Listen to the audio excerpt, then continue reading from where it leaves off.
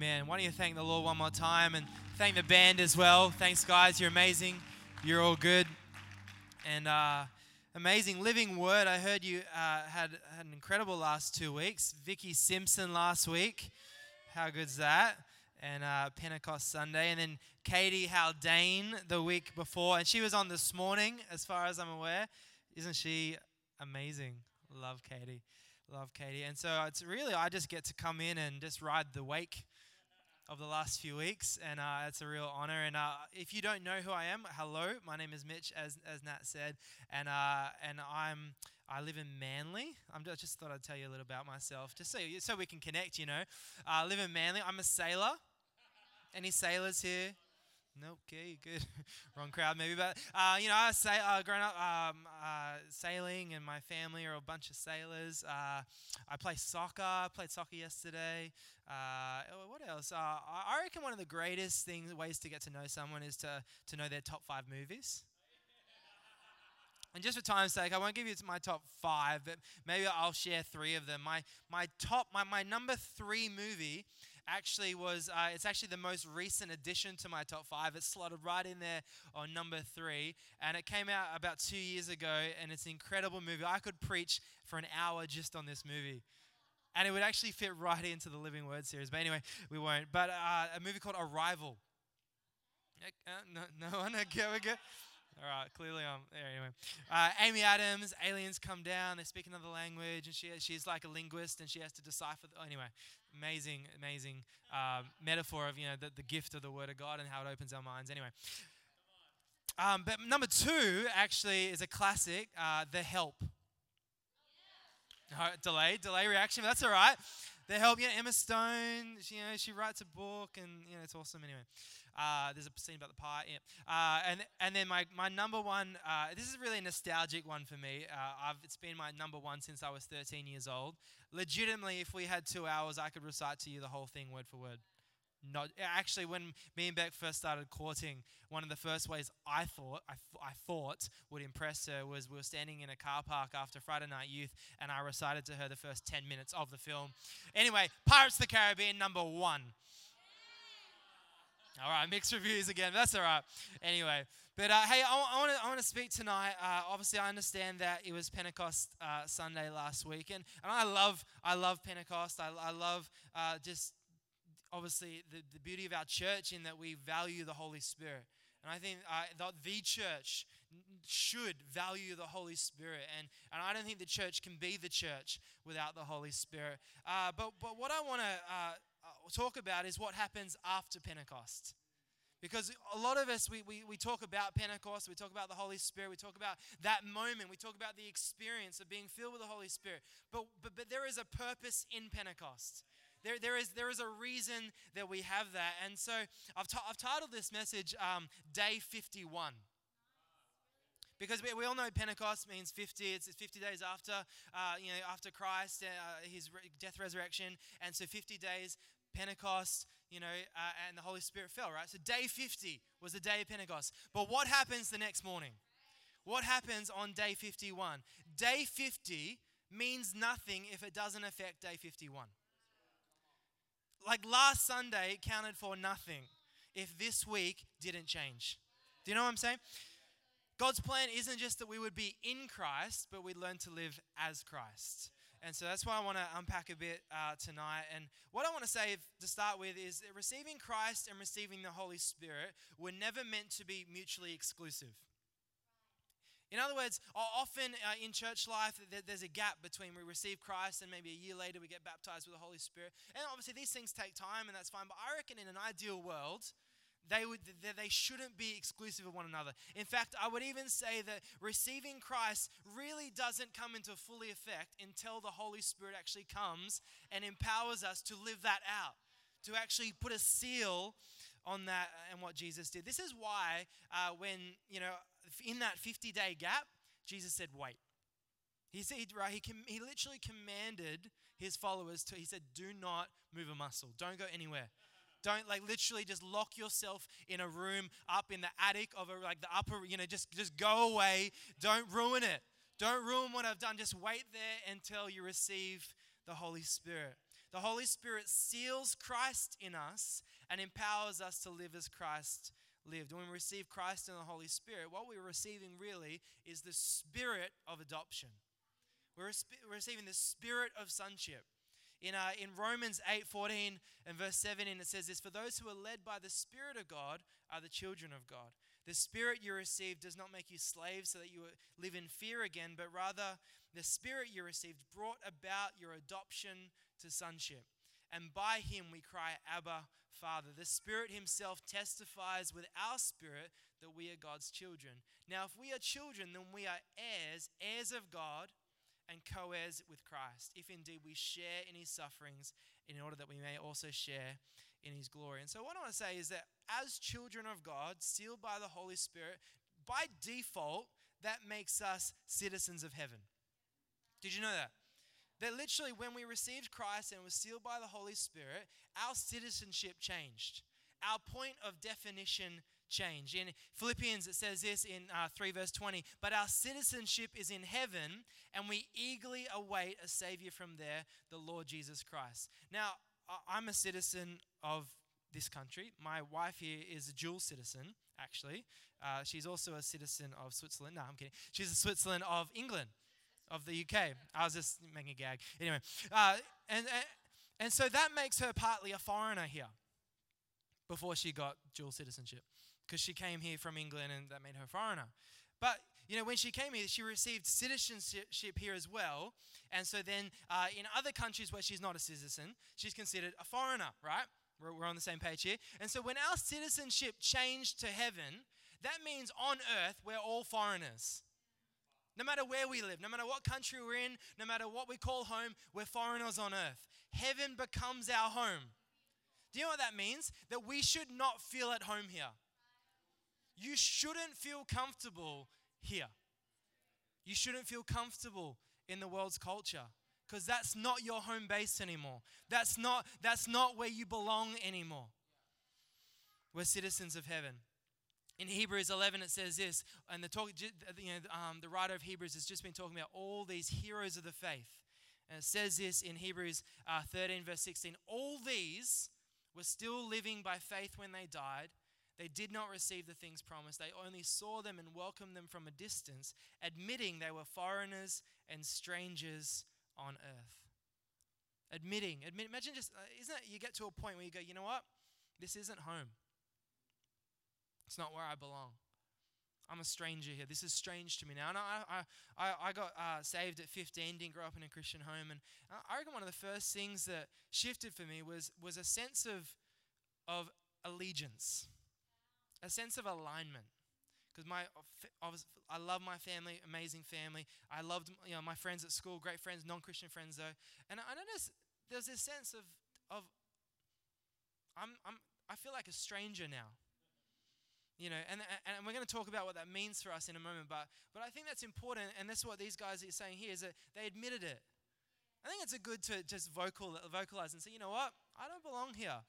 I'm not going to settle in this culture. I'm not going to settle in this comfort zone, in this place. As believers, I love this, because obviously we're all from different cultures, and I love that about Silverwater. This is a beautiful cocktail of all the world's cultures. And it's just refreshing for me, because I live on the northern. You understand why. This is much nicer. This is much more like heaven. But that when we're here on earth, we're all strangers together. It's not us versus them. It's not you versus me. We're together. We are all belonging to one location, to one citizenship, to one place. It means we're all foreigners. We're all in the same boat here. We're all together in this. And this is why Jesus said, stay in the upper room. Because, they were in Acts 2, it says they were all together in one place. They were not united geographically, but they were not united yet spiritually. And that's the other reason why Jesus said, don't go anywhere. Because even though you're together in terms of you understand who I am, you've seen a few things, you've witnessed a few things, what's happening on the inside, you're not united yet. And so until we actually mutually receive the Holy Spirit and live by the Holy Spirit, actually we don't have the same DNA yet. We don't have the same source code. We don't have the same thing that connects us, and so that we could be on far sides of the planet, on any which room. We could be at Silverwater, at Oxford Falls, or Marylands, or anywhere else, but we're still united, even if we're not in the one place. And so that's why it's so important.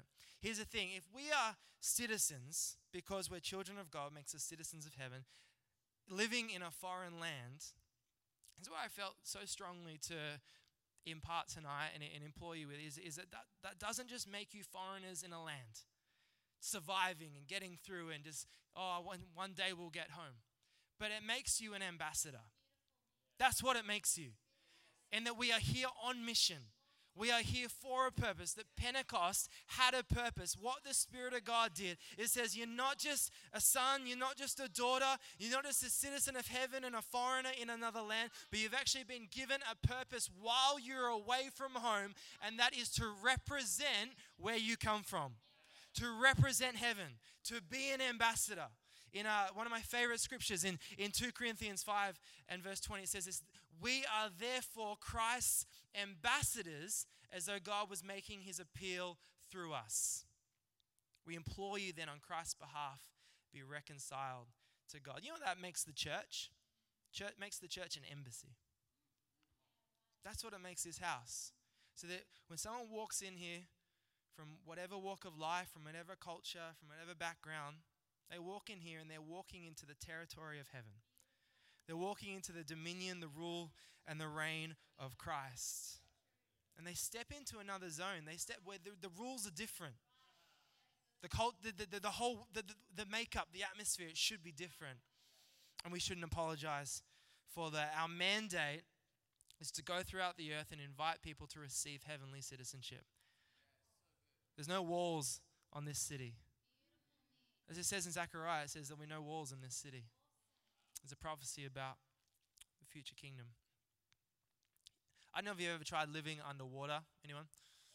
Anyone love the Little Mermaid and just wish you could live under? No, anyway, I know we've got to take her over here, but you know, if you were to live underwater, you would literally need a cell transformation. You'd need gills, right?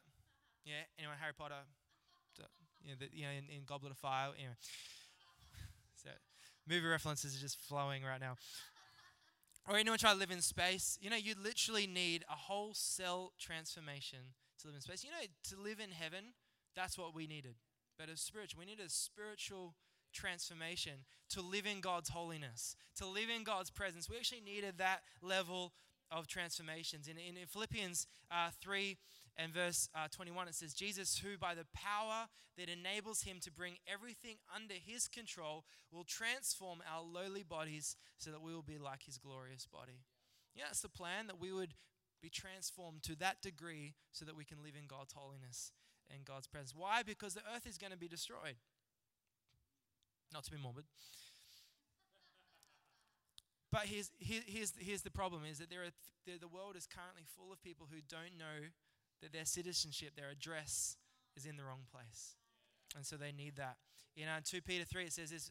Is this the right bit of scripture? I just want to take you through a bit of a journey of why Pentecost matters.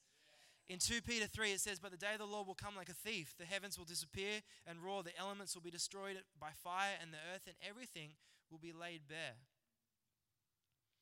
In 2 Peter 3:9, it says this, the Lord is not slow in keeping his promise, as some understand slowness. Instead, he is patient with you, not wanting anyone to perish, but everyone to come to repentance. And so he calls us and he puts us on mission as citizens of heaven in a foreign land, on a mission with a purpose, to be ambassadors, to represent and invite people to receive citizenship, to be on the book and receive transformation. So when the whole world wraps up, we belong to him. That's the goal. 2 quick traits about an ambassador. Number one, we see differently. We see differently. If you're an ambassador, if you represent God, you see differently. One of my favorite scriptures, and you guys might not have this, but in 2 Corinthians 5:16, it says, so from now on, we don't view people from a worldly point of view. If you represent God, we see differently. We see people differently. We don't see people from a worldly point of view. We don't see you like, well, I'm from here and you're from there. Or you've done this and I've done this. Or this is your bank account and this is my... That's not how God sees. God's no respecter of person. He sees on another level. And when we represent Him, we don't see from our own flesh eyes. We see from God's perspective. And so to represent Him is to see people differently. The second thing is we serve differently. We see differently, but we serve differently. Another one of my favorite scriptures in 1 Corinthians 9, it says this: we have become all things to all men, so that by all possible means we may save some. You know, if our citizenship on earth mattered more than our citizenship in heaven, we couldn't do that. I couldn't become all things to all men because I've stated my place. And I said, and it becomes this us versus me, us versus them thing. Like, well, I'm Australian and you're British or wherever else. You know, and it becomes this thing of like, this is my defining fact. And this is your defining fact. And therefore, I can never fully become all things to all men because this is who I am. But if I'm of heaven, if my citizenship is in heaven, it's on another planet. It's out of this world. So I can literally represent heaven and be all things to all men, in every situation. To a Baptist, I can be a Baptist. Come on, to an Anglican, I'll be an Anglican. Come on, to a Brit, I'll be a Brit. And that's where we get that strength and that ability because any definition on earth doesn't matter. The definition that counts is the one in heaven. When we align with something on earth, we can't become what someone else is. And so how does this work? I want to start by saying there are two key things that the Holy Spirit does in us. Two things. The first thing is He works in us. The Holy Spirit's work in us. A common term that we would use is sanctification, which kind of can be a bit of a scary word. Kind of day one of Bible college, you hear the word sanctification. But really what it's talking about is the God doing a miracle in your life. That's what I think that's the journey of sanctification, is God unlocking miracle after miracle in your life internally. I reckon the key defining thing about going on a journey of the Holy Spirit's work in you is about recognizing His voice. I think if we can recognize His voice, we'll do this journey well. In John 14, it says this in verse 26, but the advocate, the Holy Spirit, whom the Father will send in my name, will teach you all things. He'll talk to you. He'll unlock things and will remind you of everything that I've said. The Holy Spirit guides us and forms the image of Christ in us. His goal is freedom and restoration. He wants to do a miracle in our lives. His goal is to keep us free, not just set us free. That's His goal, is to keep you free, not just set you free. The goal ultimately is to bear the fruit of the Spirit in our lives, which we won't go through for time, but in Galatians 5, there is 9 fruit of the Spirit. And it's really what it's a picture of is godly character. It's a picture of Christ in us. And that's what the Holy Spirit's doing. The goal isn't just that we would experience more of heaven. Often we think that's the Holy Spirit, that we just experience more of God, Oh, God, I want to experience and that's what we do, right? And we just drink. And that's awesome. There's a part to play in that. But the Holy Spirit's job is not that you would just experience more of heaven, but that you would actually represent heaven more. And so that when you walk into your work, it's not like, I wish I was experiencing heaven, like yesterday on Sunday, but it's actually like, no, hey, am I representing heaven today? It's not just that I would experience heaven on day 50, but am I representing heaven on day 51? That's the Holy Spirit's goal in our lives. He guides us. I want to say this though, that the voice of condemnation is not the voice of Christ.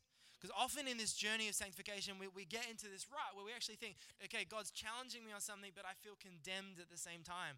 And so what is that? What is that actually about? In Romans 8:1, it says, therefore there is now no condemnation for those that are in Christ Jesus. And many of us would have heard that scripture. And that's an important scripture to know, that there is a difference. There is a distinction between the voice of condemnation and the voice of Christ. They are not the same voice. And when you hear the voice of condemnation, you are not hearing the voice of Christ. When you hear the voice of condemnation, you are not hearing the voice of Christ. Condemnation is a voice that will keep us down in guilt and shame. Where Christ stands with us, he covers us, and he cleanses us. Here's the thing, that's why I love it. It's not because we're not guilty.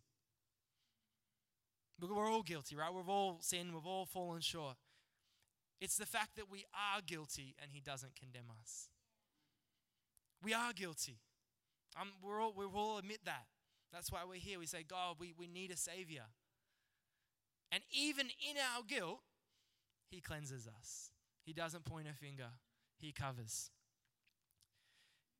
What I want to say, though, is sometimes we do feel unnecessary guilt. I don't know if you've ever had this. I was a bit like this growing up when I first became a Christian. We can have a bit of an overactive conscience, right? And we can actually, this is a real issue for a lot of believers where we feel a great sense of guilt and we think it's God. And I'm not saying sometimes we are, but sometimes we're not guilty and we feel guilty about things, right? I don't know if you've ever had this. And we feel that. And it's because our conscience is a tool. You got to understand, your conscience is not the voice of God either. Your conscience is a tool that God will use, but it can be also used badly if it's in the wrong hands. I love this quote by Martin Luther. It says, "My conscience is captive to the word of God." You know the best way to differentiate between, is this the voice of God speaking to me and convicting me and challenging me, or is this my conscience like grilling me on something that I shouldn't ever have to worry about, is in the word of God. It is to get the word of God. And it says, the word of God says in Hebrews 4, it says the word is alive and active. It's sharper than a two-edged sword. Do you know what it does? It divides between soul and spirit. It actually will cut through and separate and go, you know what, this is just your soul.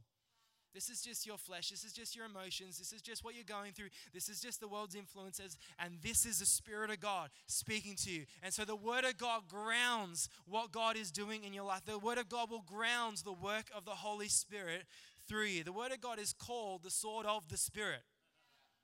It is best handled when it's in the Spirit's hands. And so they're not separate. It's not like, oh, I'm a word guy, I'm a spirit guy. No.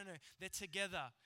And as we are in the word, the Spirit will then be armed to do his work in our lives. Amen. Amen.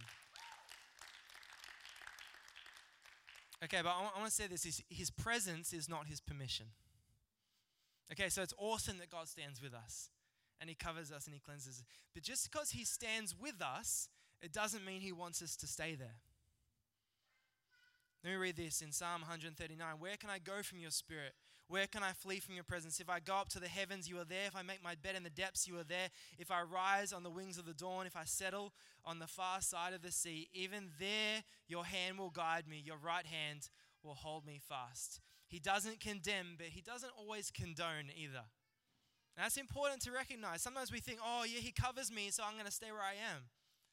He loves us too much to leave us there. He covers us, but he convicts. I love this analogy of imagine yourself in a prison cell, in the deepest, darkest part of a cell. No windows, completely pitch black, gross, bars on every side. And then when you receive Christ, the moment you receive Christ, that cell is open. You're set free from that cell. But you are still in the center point of this dungeon, of this prison, and you don't know your way out. As soon as those doors open, the Holy Spirit's there. You say, hey, follow me. I'll lead you out. And if we don't follow, if we go, oh, no, I'm good, we'll probably run into one of the jailers. We'll get thrown back in prison. But if we go, you know what, I'll follow the Holy Spirit here. And we don't know where we're going. We're being set free from sin. We're being set free from the snare and the hold of sin. But we still need to trust the Holy Spirit to guide us out of a world that is still in sin. And if we don't, we'll probably wind back in the cell. We're being set free, but the Holy Spirit wants us to stay free. And so by following and listening to his voice and recognizing his voice, he'll guide us because he knows the way out. And that's what he does in our lives. Grace doesn't just set us free. It actually gives us the direction and the desire to stay free. And so we need to embrace his voice. Embrace his voice. His voice is actually the greatest sign of his love to us, to hear his voice. And we shouldn't run from it or fear it. Second thing that the Holy Spirit does is he witnesses through us. The first thing he does is he does work in us. The second thing the Holy Spirit does is he witnesses through us. If his work in us is about recognizing his voice, his witness through us is about releasing his gifts. In 1 Corinthians 12, it says this: there are different kinds of gifts, but the same Spirit distributes them. There are different kinds of service, but the same Lord. There are different kinds of working, but in all of them and in everyone is the same God at work. That's the second goal of the Holy Spirit, is actually to move through your life. So you're actually not just an ambassador with nothing to do, but you're actually being equipped with things to bring to the world. These gifts help bring heaven to earth, and we ultimately, what we're doing is we are taking up the mantle of Christ on the earth to represent and be Christ to the world. In 1 Corinthians 12, it outlines 9 gifts of the Holy Spirit. 9 fruit of the Holy Spirit working in us, 9 gifts of the Holy Spirit witnessing out of us. You know, a dove, which represents the Holy Spirit, has 9 wings. 9 wings, imagine that. Ruined that one. That would be a cool dove. A dove has 9 primary feathers in each of its wings. Yeah, we cannot live a life of balance in the Spirit that's both spiritually aware and not of this world, but also an ability to resonate and be integrous and understand and be relatable to the world we're in. We need balance. We need to understand how to fly straight. You know, a dove can't fly straight with just one wing. And so we need a balance of the fruit of the Spirit growing in our lives, and then the gifts of the Spirit operating in our lives. And that's actually the picture of the fullness of the Holy Spirit working through us. And often we can go, oh, you know what, I'm just gonna focus on my character. And that's good. You focus on your character, but for what? If we're not actually representing God as well. We're just going to fly around in circles wondering, God, why am I here? What have you got for me to do? What is my purpose? Until we go, you know what? Yes, I'll be good and I'll let my light shine before men. But you know what? I'm going to represent the power and the authority of heaven. I'm going to be that ambassador and fly straight. Amen. The purpose of these gifts are to edify the body and to be a witness to the world. I love one of my favorite stories is in Acts 10. And because what the Holy Spirit will actually do when when he's working through us, he'll actually speak to us in a whisper. And because we've learnt to recognize his voice when he's working in us, we'll recognize his voice when he wants to work through us. And he begins to speak to us and say, hey, go there, or hey, speak to that person, or hey, do this, or hey, don't do that. I love this scripture. In Acts 10:19, it says, while Peter was still thinking about the vision, Peter was on his roof praying, right? He was thinking about a vision he just had.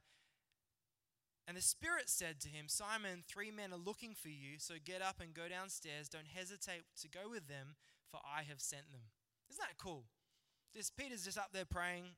There's a whole other message about being in a position to actually hear from God. But yeah, he's up there praying, and the Spirit just said, hey, there's 3 guys. They're on their way to get you. And don't hesitate. Just go. Just trust.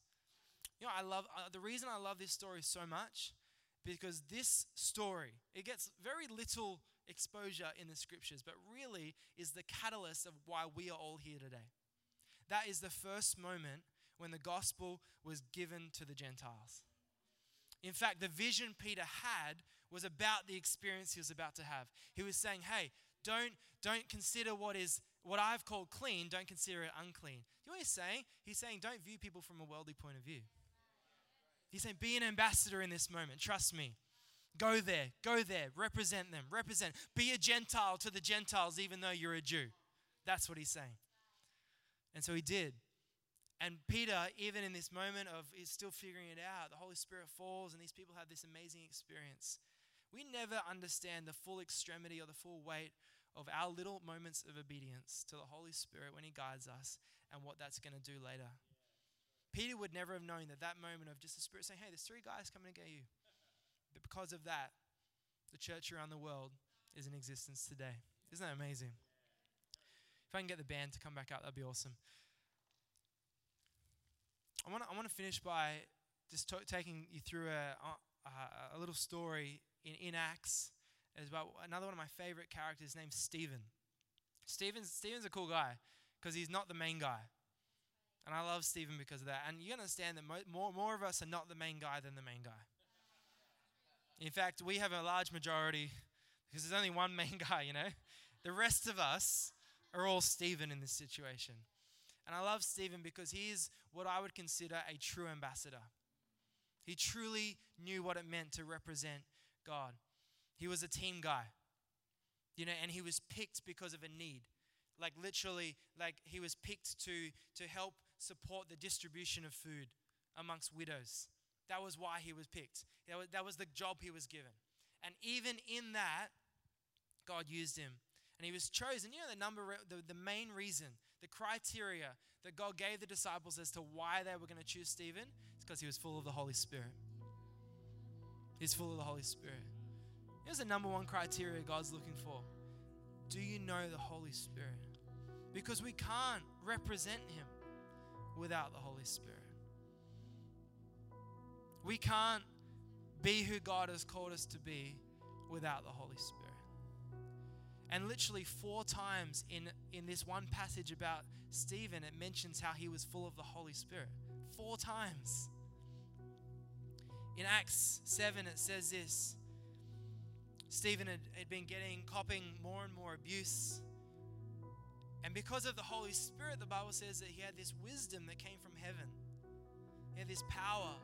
And he started talking and conversing with all these people that were beginning to riot and getting on people's nerves. And he just stood there. And gently and calmly, by the Spirit of God, by the grace of God, he would answer and he would bring truth and wisdom. And it got to this point where literally he was facing like the degree of persecution where he would lose his life. And in Acts 7:54 in the message, it says this. At that point, they went wild. A rioting mob of catcalls and whistles and invective. But Stephen, full of the Holy Spirit, hardly noticed. Isn't that awesome? So when you represent God, we can probably expect that there's going to be a bit of opposition, a bit of tension, and different parts of the world that's going to look different. How that looks here is different, but it's no less important because it's still God using those moments for us to fix our eyes on him. And he said this, he hardly noticed. He only had eyes for God. Only Jesus, right? The song we sang. Whom he saw in all his glory with Jesus standing at his side. He said, oh, I see heaven wide open and the Son of Man standing at God's side. In the face of opposition, when we're full of Holy Spirit, we see him. That's all we need to see. We can get through pretty much anything because we see him. And we see into heaven, into the eternal, into where our citizenship belongs, into our home. And we say, hey, that's in light of that, this is nothing. Hope is living in the now as though the future had already come. That's why we need the Holy Spirit, because it shows us heaven. And we say, hey, I'm living that now because the Holy Spirit's in me. 2 Corinthians 5, it says this. Now the one who has fashioned us for this very purpose is God, who has given us the Spirit as a deposit, guaranteeing what is to come. What is the Holy Spirit? It's heaven in us. It's a deposit. It's a glimpse. It's a moment saying, hey, what you've got, it's just going to get better. It's just going to get better. Ambassadors have an eternal hope. I love this though. In Acts 7, a little later, literally this crowd is crowding around Stephen, getting ready to kill him, getting ready to throw rocks and take his life. And it says this in verse 60. Then falling on his knees, he cried out with a loud voice, Lord, do not hold this sin against them. Having said this, he fell asleep. I've heard that line somewhere before. I don't know if you have. Lord, in the moment of persecution, in the moment of death, and he has the guts to say, Lord, don't hold this sin against them. I've only heard one other person say that. When Jesus was on the cross and they're throwing insults and nailing him to the cross, and he sits there and he says, Lord, don't hold it against them. They know not what they do. You know, in that moment, Stephen was representing God in his rawest form as a true ambassador, to the point where even in the face of death, he was literally at the point where he could forgive. Isn't that amazing? What a challenge for us to not just have the Holy Spirit, to have nice experiences, not just to work on our character even, not even just to have the Holy Spirit's gifts working through us, and we can see healing and signs and all these amazing things that the Holy Spirit does, but that he would give us the strength, the hope, and the ability to look in the face of opposition, to look in the face of persecution and say, I forgive them because I'm representing God. And that is the greatest representation of God on the earth, is his forgiveness. Why don't you take a moment, close your eyes.